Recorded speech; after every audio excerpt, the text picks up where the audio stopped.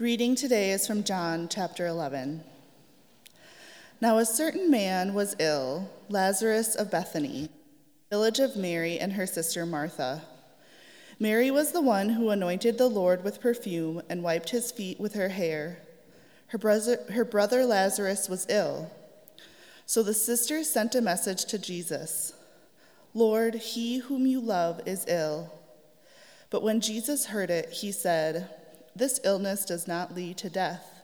Rather, it is for God's glory, so that the Son of God may be glorified through it."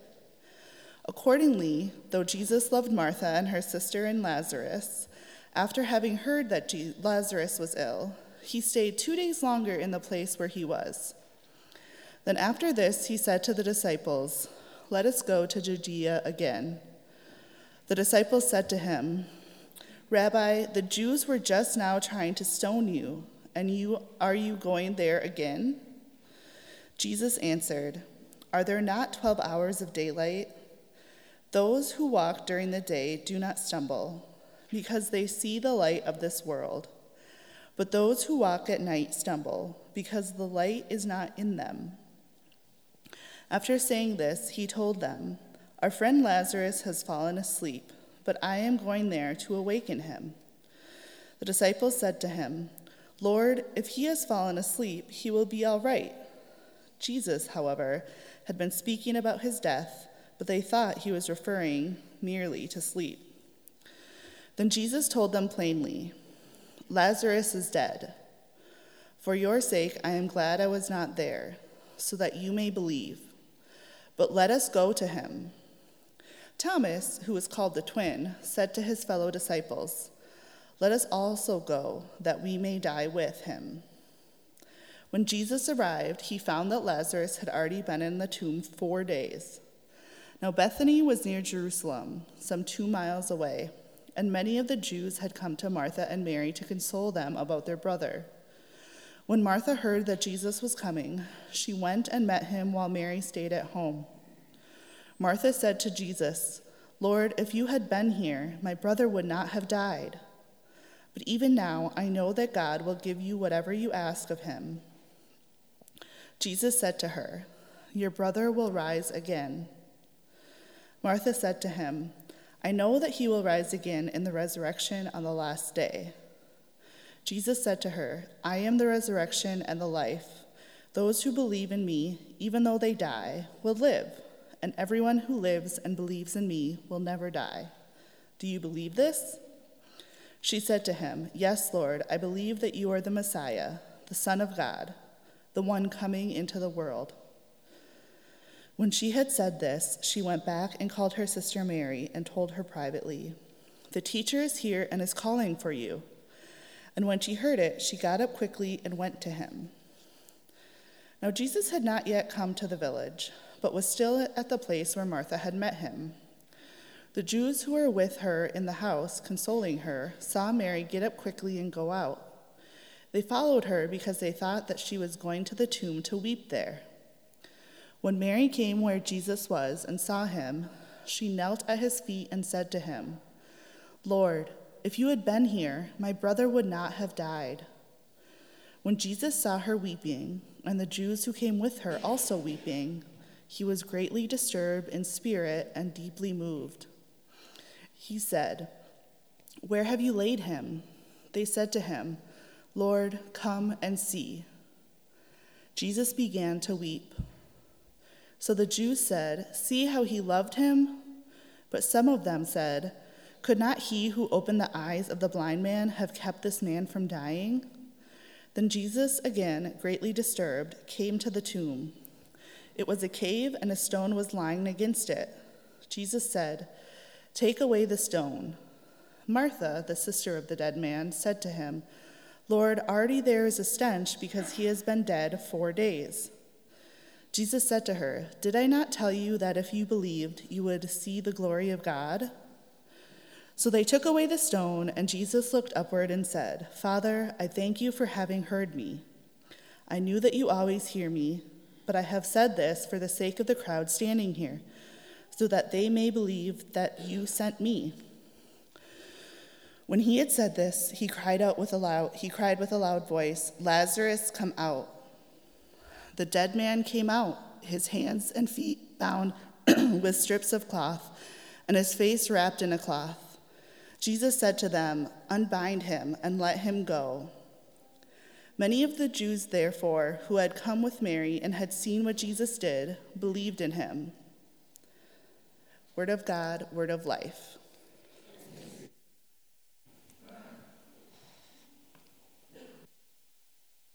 Jenny.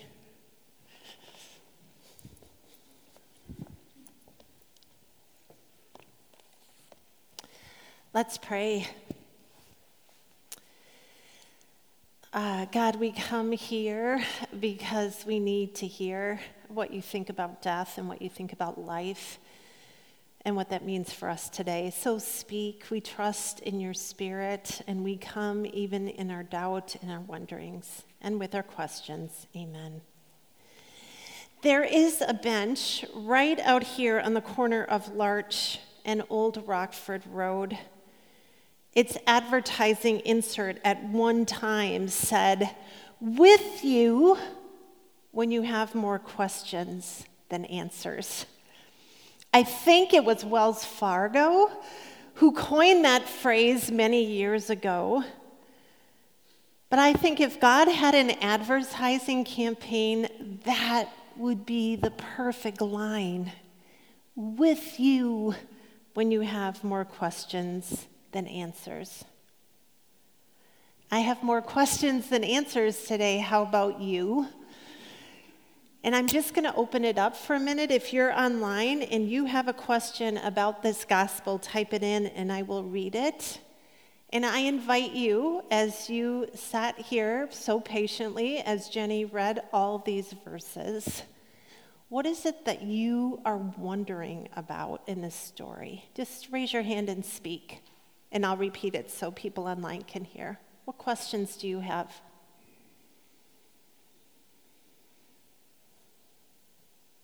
Yeah, Keith.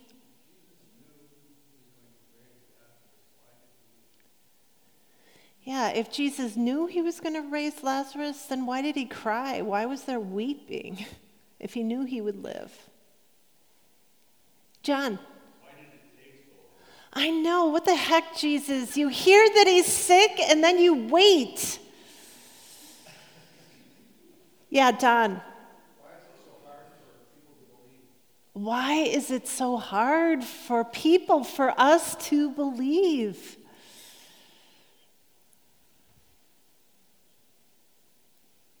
I'm going to check online. I'm wondering what a dead body looks like after 4 days. How does Lazarus, who was dead, 4 days you're dead. You're not kind of dead, you're dead. All of a sudden can get up and walk. What does that body look like? So, of all the miraculous power that Jesus has revealed thus far in his ministry, it is clear to this that death can't be skipped. It can't be eliminated. In fact, our mortality that we smudged on our foreheads at the beginning of Lent with these words, "Remember you are dust, and to dust you shall return."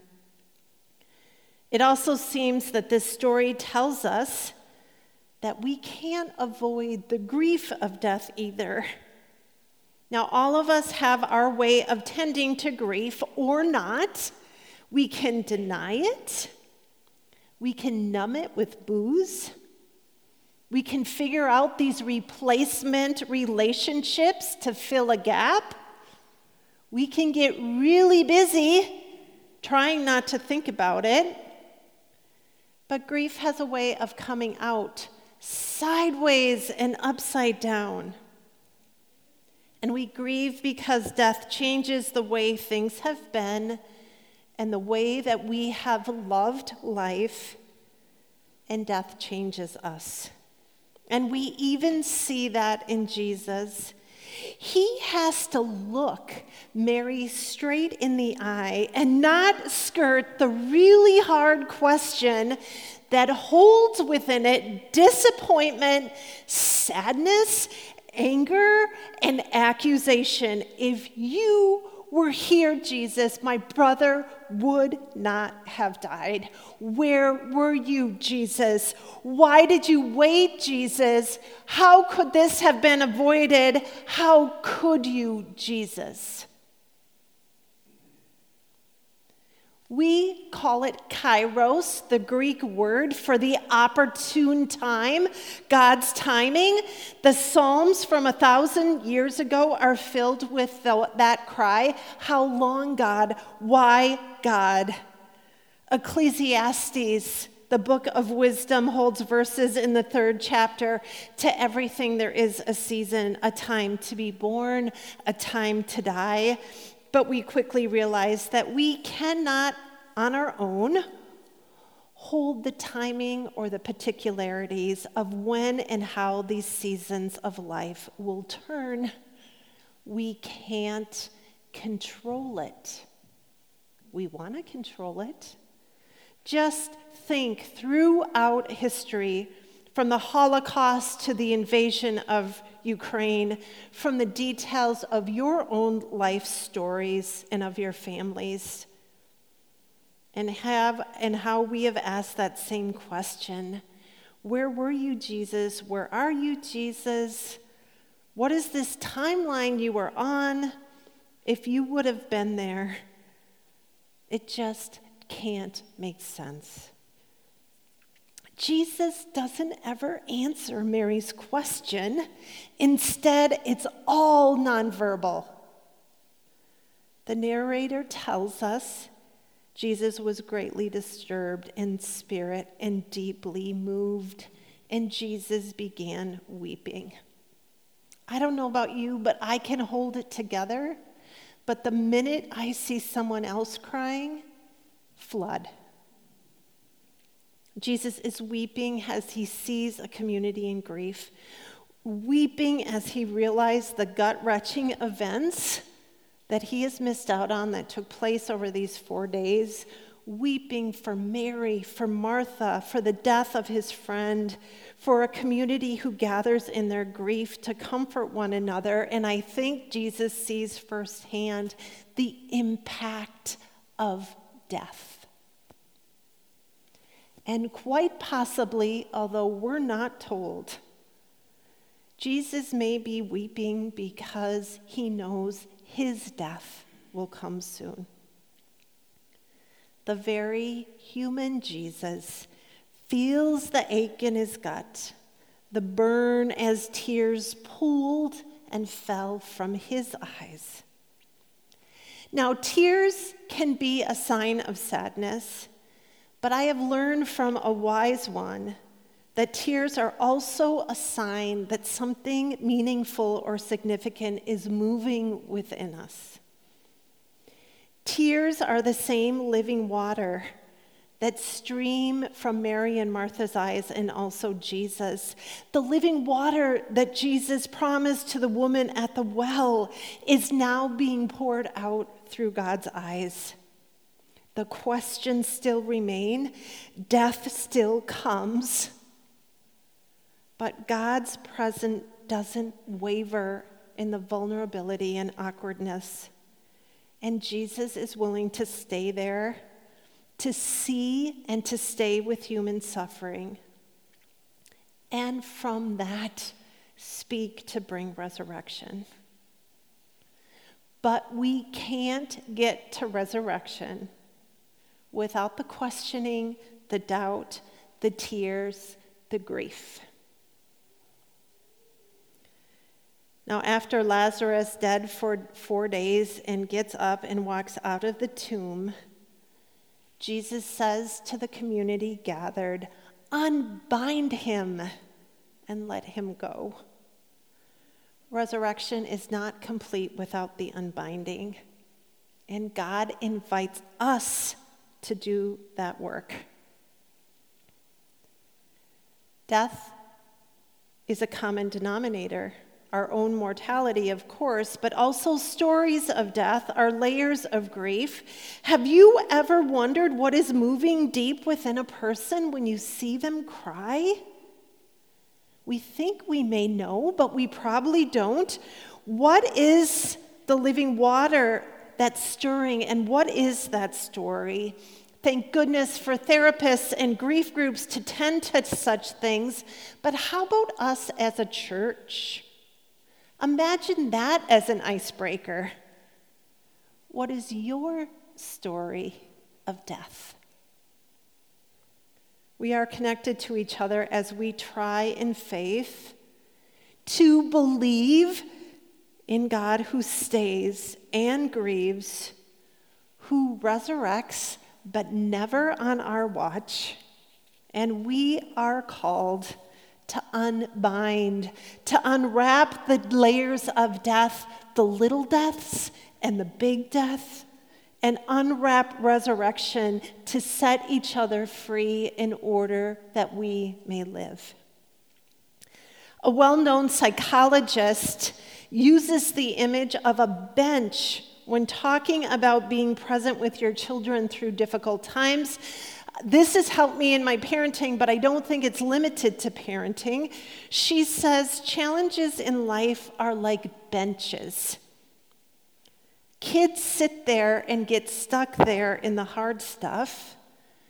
And our work as parents is not to rush them along to get up off the bench right away, even though it's awkward for them to suffer, but to sit there with them, to be present, and to say, I'm glad we're talking about this. This is important. I believe you really feel this way. Tell me more. It is being present on the bench when there are more questions than answers. It is the unbinding work of human connection within the grief and unknowing. And this wise psychologist says, eventually kids will get up from the bench in their own time. Each time we gather, we hear a story, a living word that connects even for today, a word that comes to be with us, to convict us and to unbind us. Each time we hear Jesus' words, take and eat and drink, do this to remember me.